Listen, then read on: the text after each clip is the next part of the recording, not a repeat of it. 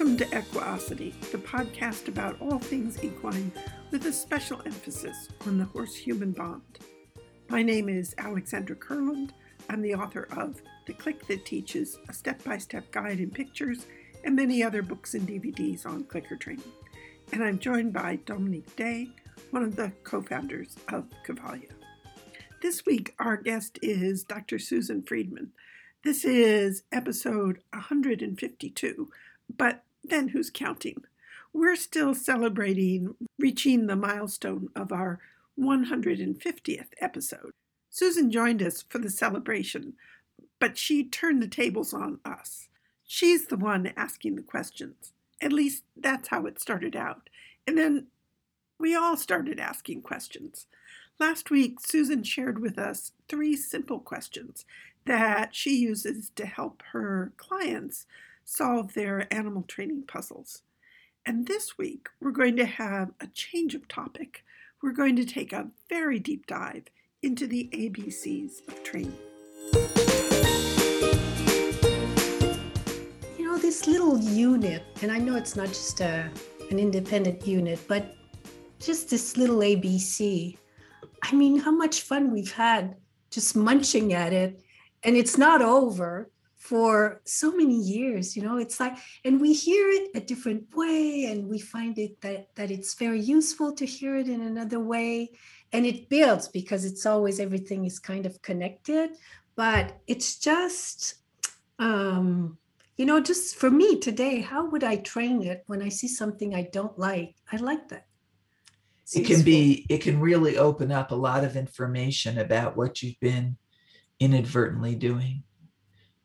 Yeah, it's a good question. You know, your point about those ABCs, I'm feeling some frustration around that. We've all been doing this for 20 years or longer, 45 if you include my kids' stuff and my university teaching, maybe closer to that for you, Alex and Dominique. You said 10 or 15 years. And one of the things that I'm learning is how you put it out there and people don't pick it up after 20 years because they're just simply looking for something new. That one of the biggest reinforcers for people is novelty. For humans is novelty. And this has been a frustration of behavior analysts for 80 years. You know, when we figured out really great ways to teach academics to children or children with autism to be independent with precision teaching or direct instruction. And teachers just don't hold on to it for the long run because there comes a point where people just start to look for something new. Yeah, neuroscience is the new sexy thing. And so, yeah. But it's funny because maybe it's because I'm newer to this than you guys are. But for me, it's always new. There's always something new that I'm learning about these ABCs.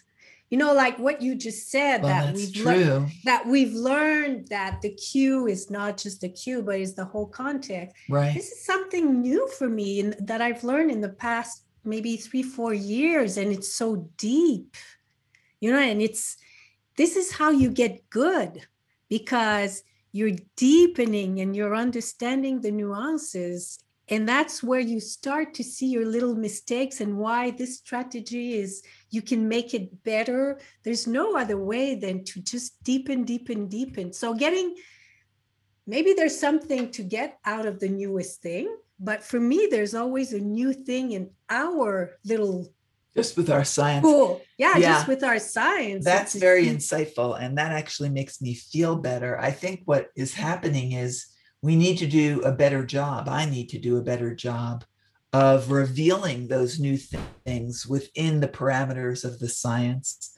I think people, you know, they learn the ABCs as though it's some kind of magic wand, and they don't keep getting deeper and deeper. There's this behavior of, let's see, I haven't said any of this aloud yet. I've just been chewing on it myself. There's this pattern that I see now more clearly in my career, where people will learn something new and it's the new hot thing. And then rather than keep expanding from that nucleus, they drop it. And part of their process of finding the next new thing is to tear down the old thing. Mm-hmm. So I can give you an example that might be helpful.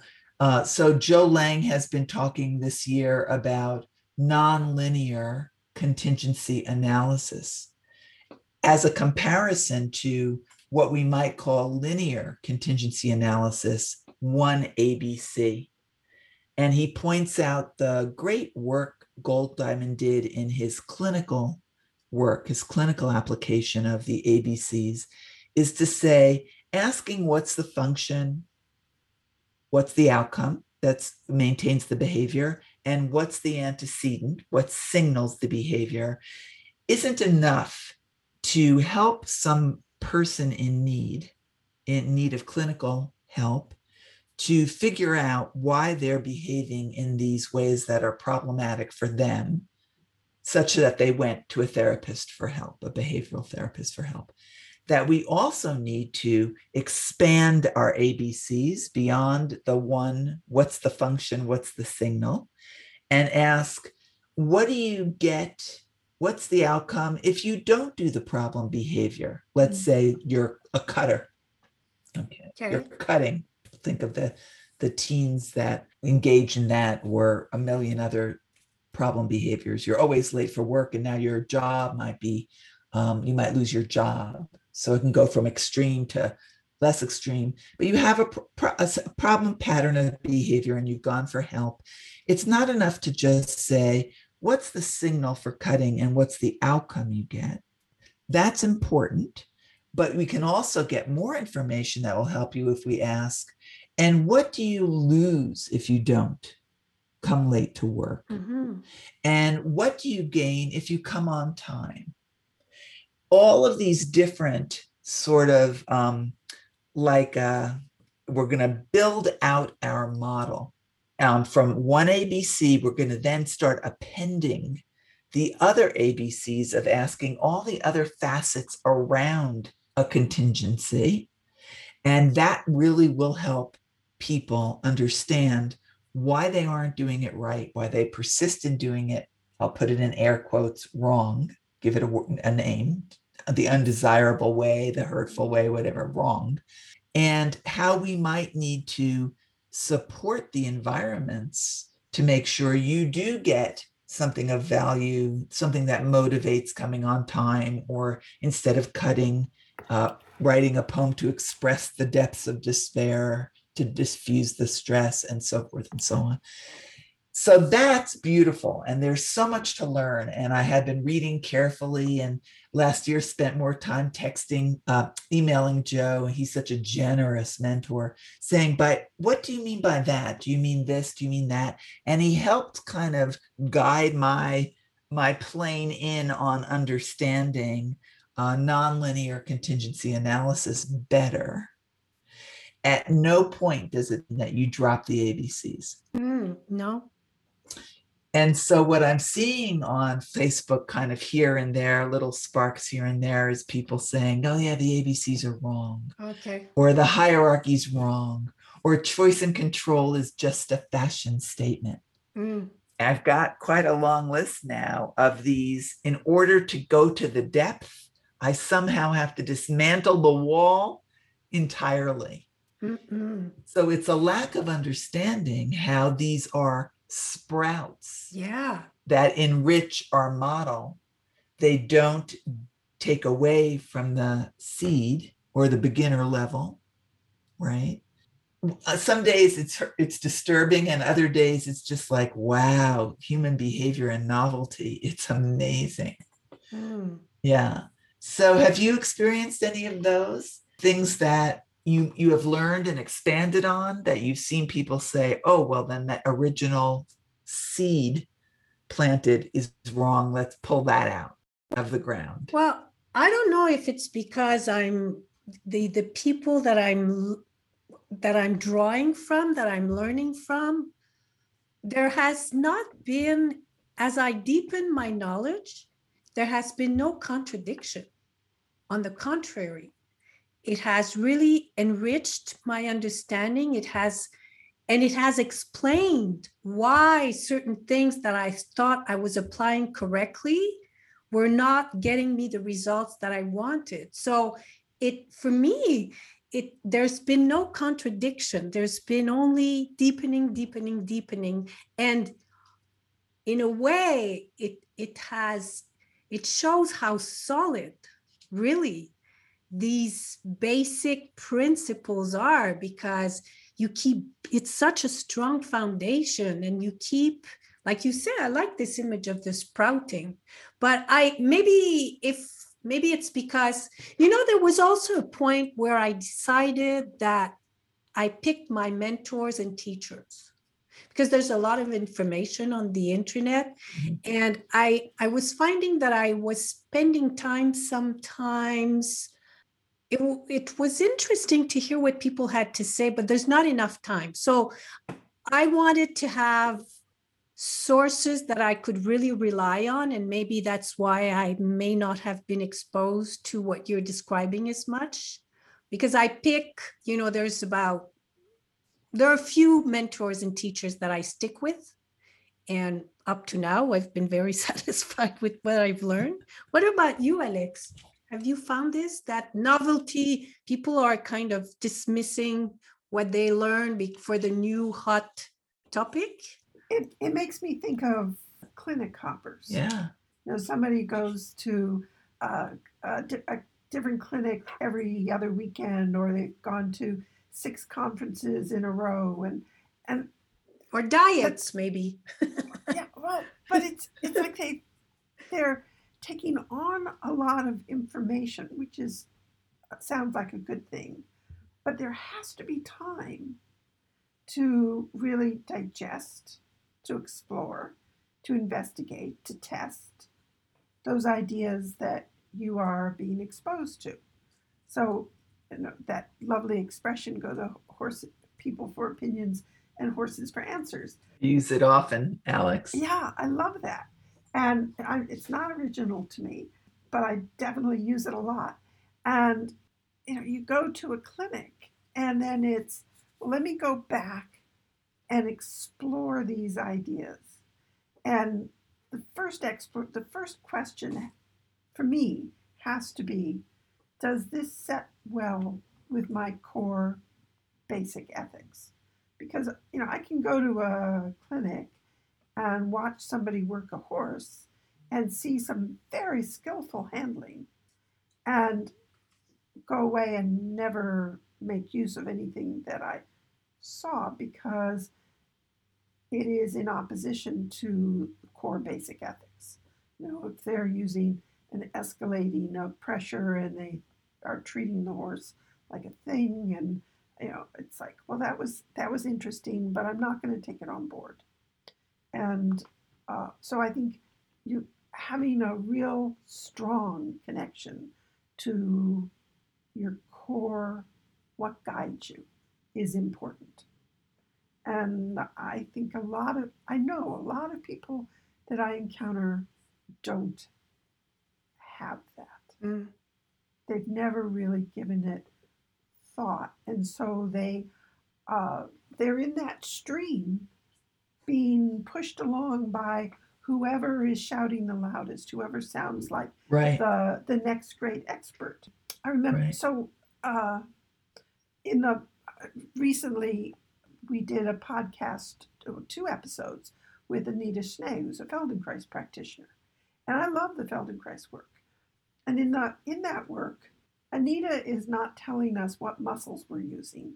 She's not giving us the medical name of the muscles and the bones and so on.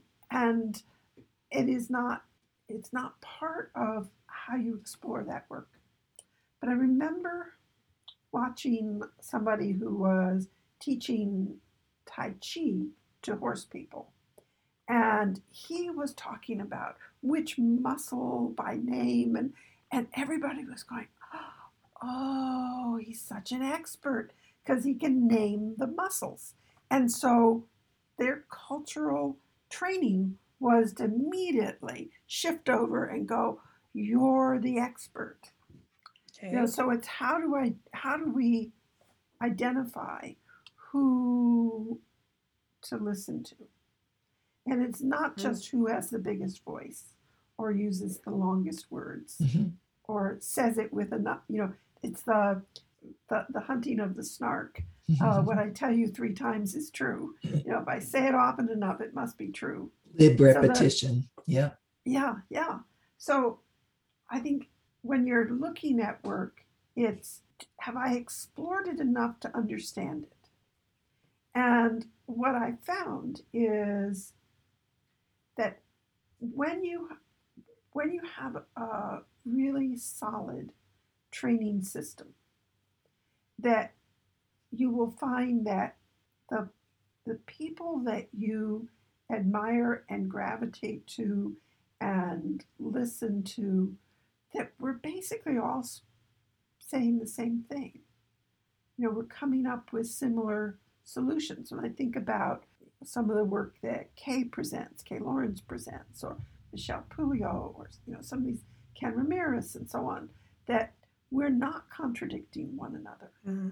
And so when you encounter, when I look at Michelle's work, I don't have to say, well, that part's all wrong. Right. I can say, oh, that's really clever. Right. That's really smart. As you would expect of people who are deriving their practice from a science. Yes. You would not expect 5 different astrophysicists to describe gravity wildly different from one another, or 5 different heart surgeons to describe the heart wildly different from another. But behavior hasn't quite gotten that status yet. It's still very much wide open to people coming up with, their own stories about it. So you get, I need to do a correction, or I need to do for that particular German Shepherd, or I need to do a non-linear contingency analysis. It's no longer enough to say that giraffe is stepping off the block because you're inadvertently reinforcing the step off to come back again, Yeah.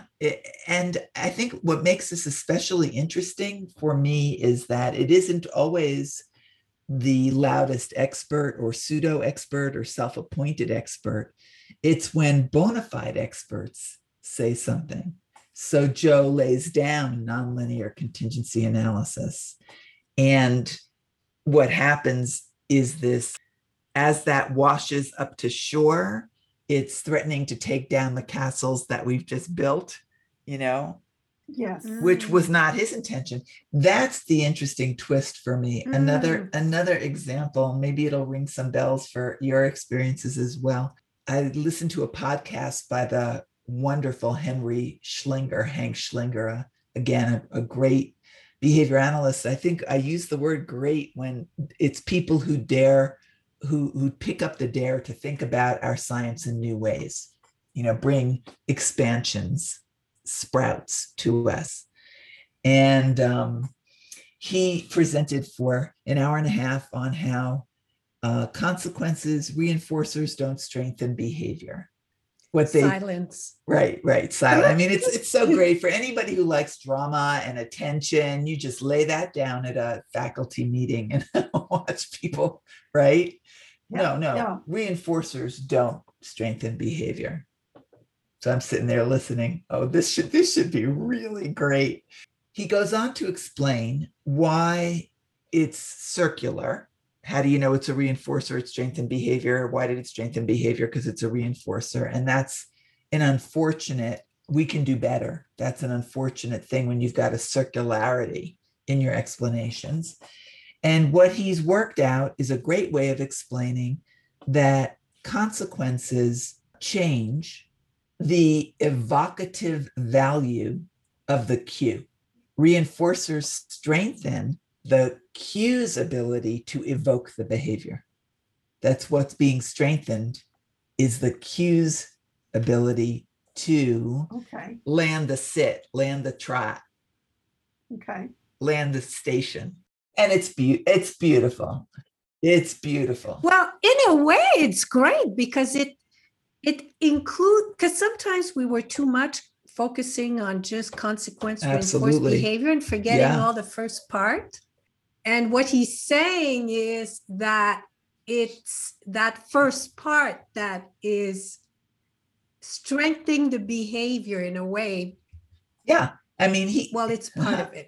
By saying it in a very provocative way, he got our attention. And he also gave us a more testable hypothesis, because we can test with latency, discretionary effort, consistency. So how would you do that? So instead of saying, how do you test that? Instead of saying it's the consequence that reinforces the behavior, now you're saying the consequence is changing the evocative, what the cue is evoking. The strength of the cues. Yeah, the cue to evoke the behavior you signal. But the cue to evoke the behavior you signal, but if there were no consequence, you have to speak more of all this. So just say it once more, though, how he says it. Say it once more. Okay. Is to say that the function of a reinforcer is not in strengthening behavior that it follows in the future, because it can't strengthen behavior that's already occurred. So there are all of these little piranha that are biting our ankles when you actually look in great detail at our standard sort of beginner, intermediate level definitions, which are in about 550 different textbooks, right? And there'll be a punchline here from Chini that I'll enjoy sharing and giving to you as he gave to me. So what he's saying is that the function of the food treat for the go to place behavior, go to mat behavior, is not to strengthen the go to mat behavior. It is to strengthen the cue, go to mat, the cue's ability to evoke the go to mat behavior. So chew on it, sit on it. We can talk more about it another time if you want. I would need to review his notes and really, I followed his rationale. He's really a novel thinker. Why would you want to go to another science when this is so much fun? I know. And he's really a great source, like Joe is a great source of new ways to look at what we know. But the punchline I wanted to share with you as it pertains to our discussion, why do people have to abandon the foundation instead of seeing that the new stuff is really, like you're describing, Dominique, a sprout from that foundation, is when I was telling this to Chini at dinner last week. He's 86 or something, so he's seen it all, he's heard it all, he's lost patience with all of it. And he rolls his eyes, which I do have captured on video. It's hilarious. For perpetuity now, I've captured what it looks like for him to look at me in great annoyance. And he says to me, how will that change what you do? And that would be the fourth question of for assembling, how would you train the problem behavior? What is reinforcing? What is the signal? Would be, how does anything new change what you do? And I need to do more on this, maybe have a Behavior Works merch poster on this, is that as we take on all the beautiful and delicious sprouts that come from the origin seed, is to always remind ourselves it can be delicious and not necessarily change what we do. So would it change how I teach beginners? Maybe not. Would I bring it to you too? Because it's delicious and may give us an expanded reverence for the relationship between antecedents and consequences, that stimulus relation. Yeah. Well, you have saved it for you. You've opened and that also channel. To share with you another great voice, a novel thinker who's been in the field a long time and who's an excellent teacher of these new ways of looking, or not new, but new to us. So reinforce means to strengthen. And if I look it up in the dictionary, which is often my first go-to. Mine too. So look it up in the dictionary. So reinforce means to strengthen. So what we generally talk about is we want to strengthen a particular behavior. So now That's we have to right. think about, what does strengthen mean? So the dog, you use the example of the dog going to the mat, Right. a horse going to a mat. Or we have grown-ups are talking where we want the horse to stand in stillness with his nose evenly between his shoulders at a particular height. So he's saying the carrot is strengthening when you put your two hands on your core in the middle of your how do you say le nombril? Torso. Well, on your torso. So it's strengthening that gesture, evoking going to the mat. But now the behavior is going to evolve. So it's going to change over time. So does strengthening the behavior relate to this change in the behavior over time? But sometimes the cues don't change. Well, it's the just cues may change too. So cues and Sometimes the behavior doesn't change. cues and behavior Yeah. tend to evolve together. But because he's saying it's strengthening the ability of the cue to evoke the behavior, let's say the cue doesn't evolve because you don't want it to evolve. You always want your two hands on your torso to mean we're doing grown-ups are talking. Oh, but cues are going to evolve whether you want them to or not. Because maybe you've always taught in the morning. And so part of the cue is that the sun is on the right side of the building instead of the left side of the building.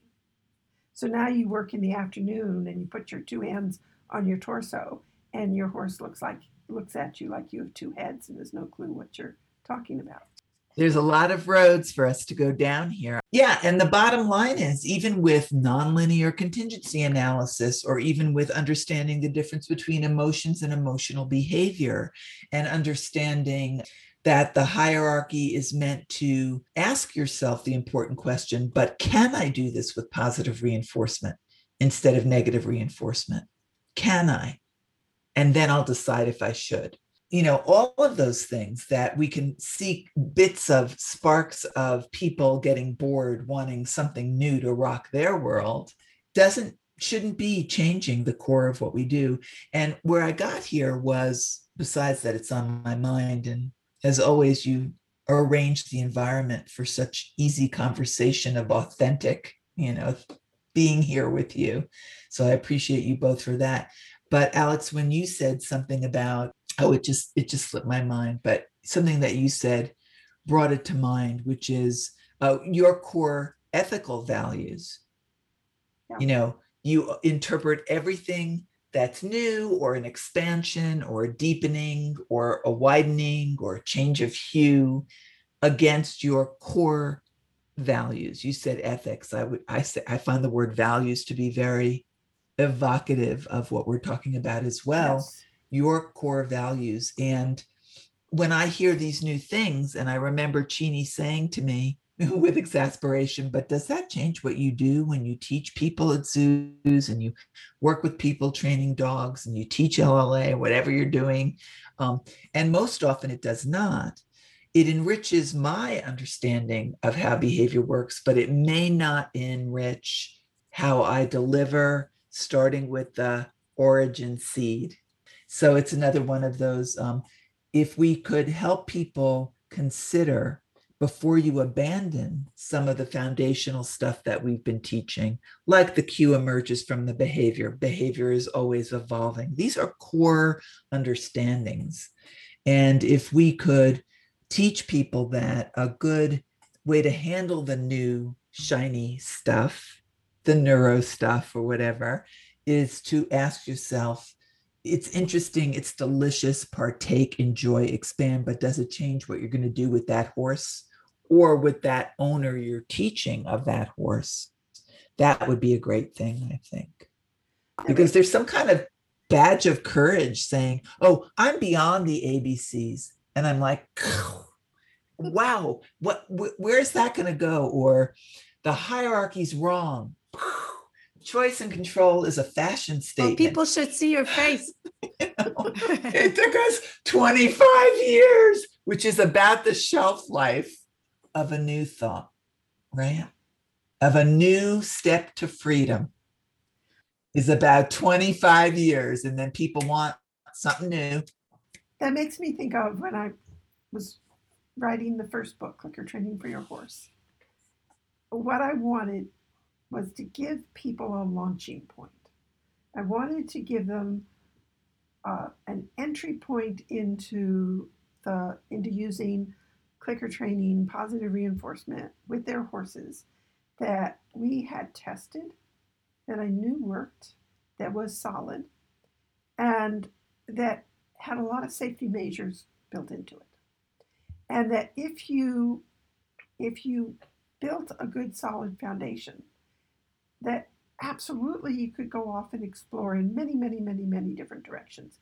And I encouraged people to do that. I said, we are all pioneers in this. And we were, because it was early days. When I wrote that book, it was very early days in clicker training. So, and I would say to them, we're all pioneers in this. Here's a good, solid starting point, and go off and explore. What I would see, and it always felt like a foot race, is that sometimes people would go off and explore without building a solid foundation. And so when they got into trouble, it was like they were in a swamp neck deep in quicksand. Absolutely. They had nothing solid to go back to. We have something solid in the ABCs. You get into a little bit of trouble with an animal, you've got something solid that you can go back to. Right. You can pull yourself out of the quicksand. And yeah, when you throw away, when you say, oh, no, I don't need all of that. It's the new whatever, the new shiny bauble is going to explain all of that. Well, there are times when the new shiny bauble is the one we need to be looking at. The earth does revolve around the sun, not the other way around. The earth is round, not flat. There are times when the new shiny idea is a good shiny idea. Let's not throw out things that are working and that are solid just because there's a new shiny idea that's tempting us. I think for me too, one of the perspectives that you gave us, Susan, in your course, in your LLA course, you talk about this at the beginning, was the perspective of the sister science. That was very helpful for me because, you want to know where is this thing, the behavior science in all things, and to have that suggestion that, okay, so this is one lens, one way to approach it. And this is the one I picked because it's very useful, very actionable for me. We're studying behaviors, and this is I'm not working with people, I'm working with animals. And so that perspective, to know that it's not to say that neuroscience is bad, not useful. It's just for me, I picked the behavior science, and I'm going to deepen my knowledge so I can use this science well. And I know there are other things going on, and some other people will deepening their understanding of those sciences. But for me, I also remember that you once said to me, it's amazing that behavior science with just the foundation, you can solve 90% or 95% of the problems an animal will throw at you. And I thought, okay, I can do that because I'm not a behavior analyst myself. I have my life. And I think if I have a good foundation and I keep building on it, I can solve a lot of what my animals will show me. Absolutely. You can improve any situation to some degree. In a way, for me, when I got that perspective of the science sister, I felt like, okay, we all know if you want to be good at something, you need to focus. You need to have some focus. Otherwise, you're just going to be all over the place and you will be good at nothing. And so I know terms of my own use of time, in terms of the results I want to get, for me, and I've invested a lot of time already in behavior science, and it has proved so many times, it makes so much sense to me that, for sure, I want to continue to deepen, and I want to be, because the way things have changed over the past 20 years, I've heard Alex talk about it, I've heard you and Ken talk about it. There are new ways to talk about things that are more useful now than they were 20 years ago. So it's good to keep that open mind and stay on the edge of things, but it's different from throwing it away. It is different. And recognizing that you can start at that level with people who have that foundation, but it would be a dissemination mistake to start at that level with people who don't yet have that foundation. And that worries me a bit too. Yeah, I understand that. One of the things I've said that to Alex, is when she teaches, and like a learner is making 35 mistakes, her restraint, how she can stay calm and just pick the one thing. She picks one thing she's going to work on and progress on that, and then get to the next one. And I'm watching and I'm like, oh my God, I can't watch this. I'm getting like, that restraint is what makes a good teacher. That they don't throw everything at the student. You have this and that and that. And it makes for a very pleasant experience for the learner. And so I understand if you throw something at that level that the person is not ready to understand and receive, it's a mistake. But the information. Right. And there are many examples, many examples. Probably the one clearest to me is Pavlovian conditioning versus operant learning. I never think about the dichotomy. It does not inform what I do at all. What does inform what I do are procedures. So I may think about stimulus pairing. I may think about ABCs, and I may pick one approach versus another, but I never think of it as, reflexes and Pavlov versus voluntary behavior and Skinner, and the two are a dichotomy. And yet, when I teach the beginning university course, I always teach that distinction, because my rationale is that it helps students see what's in front of them, the reflexive responses to antecedents versus the voluntary responses to discriminative stimuli. And I trust that if I can keep them as students long enough, I can bring them first the dichotomy, and then slowly teach them why, for my work, the two have merged as just different tools in a toolbox, procedurally, and not different in terms of sciences, or, because they're so enmeshed. So that's such an example. And whether or not these new things will be useful for animal work is another layer that I wanted to share. I did speak with Joe Lang, when I started catching up, running after his race car, about a nonlinear contingency analysis, because Gold Diamond's work was only I barely knew about him. I knew the name and not the content. When I was studying and coming up with my early mentors. So it is catching up for me. But as I said to him, I understand it now. I've got your thumbs up on my understanding when I sent in self-test checks with you.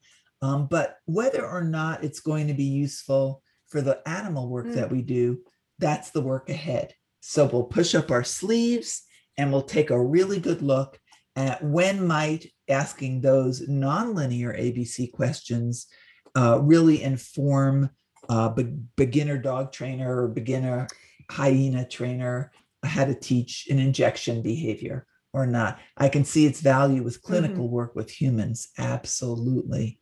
And that the ABCs would be too paltry to understand the many forces that are producing problem behavior.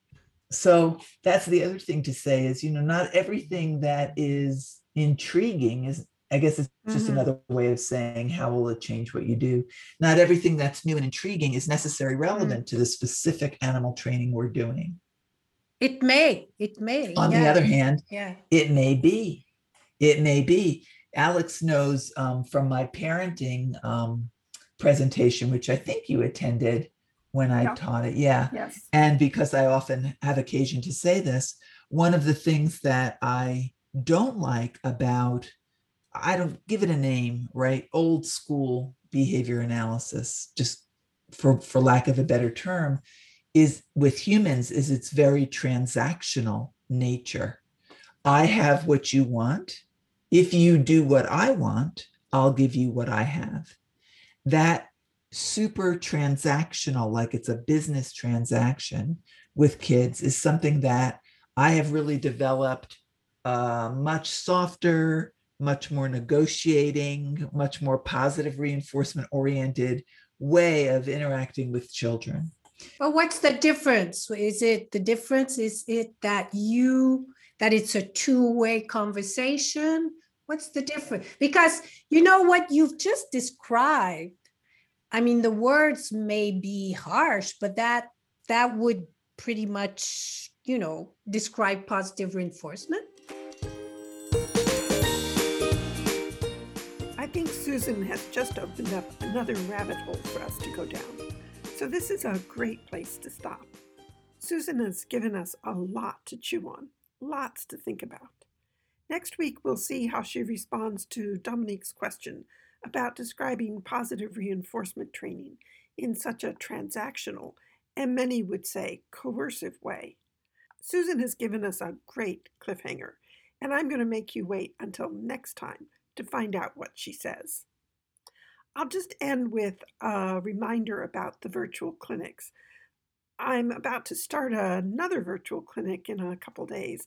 This is one that I've really been looking forward to for a long time. The topic is connecting the dots from horse hugs to riding. Michaela Hempen will be joining me to teach this one. We're both really excited by this clinic. We want to connect the dots between the core foundation lessons, groundwork, lateral flexions, and then on into riding, but not just riding. We're looking at the classical dressage. How do all the pieces that we look at, all the details that I fuss and explore and really stress, how do all of those pieces connect to lead to what, when we're all done, someone would look at and say, oh, what a beautiful shoulder in, what a beautiful half pass. What a beautiful horse. I wish my horse looked like that. It's going to be a fun clinic. All the horse spots are taken, but in all of these clinics, there's usually room for one more participant. So if you're interested, just send me an email and I'll see if we've got any room left. This is a great time to remind you that there are more clinics on the schedule going into the fall. August 19th through 22nd, I'll be teaching a clinic on managing energy and emotions. The subtitle is The Goldilocks Effect, Getting to Just Right. This clinic is set up for those of you who are in Australia and New Zealand, which also means that it's perfect for everyone who's on the other side of the world in North America. So for me, the start time will be 6 p.m. Eastern Time on the day before. So the dates are listed as August 19th through 22nd, but for me that means it starts on August 18th, the Thursday, at 6 p.m. Eastern Time. And that means that it's the following morning in Australia. So it starts on the morning of the 19th in Australia. This is a clinic that very much draws on the work that's been emerging from Science Camp. We're going to be looking at A-B reversals. If you're not sure what that is, then this is absolutely a great clinic to attend. But we're going to be looking at how the single subject design that's been developed in the field of behavioral analysis, how we can pull that out of the laboratory and use it in our real world training to really help us understand what's going on with our horses.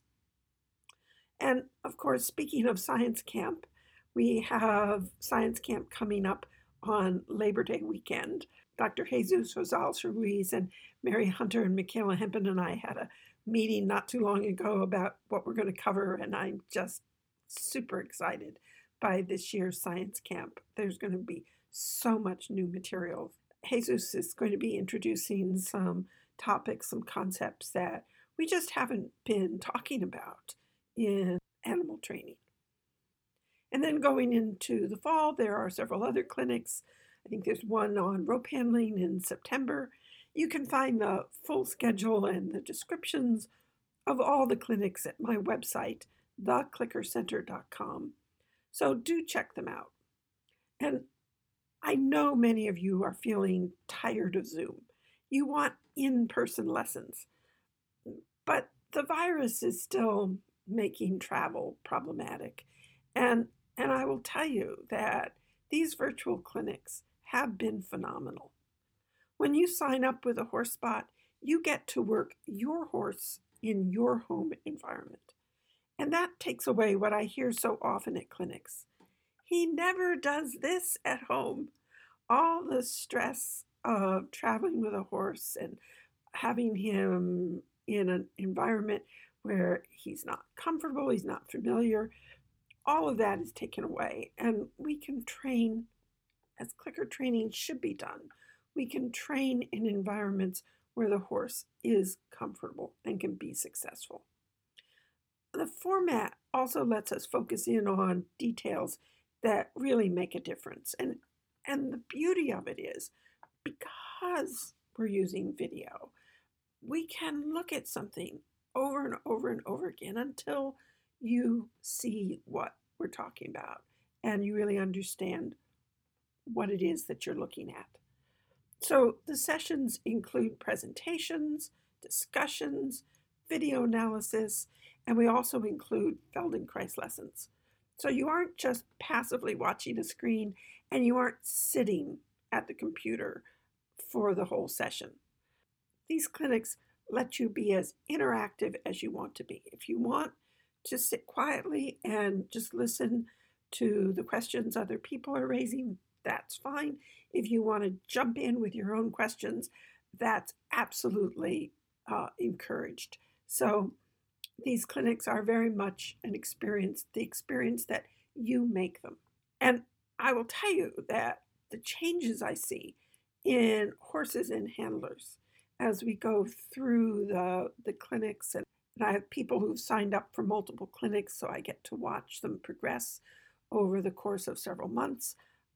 What I'm seeing is that this virtual format really works. It's a good way to learn. So take a look at the events section in my website and come join me for a clinic. And in the meantime, stay safe and have fun with your horses.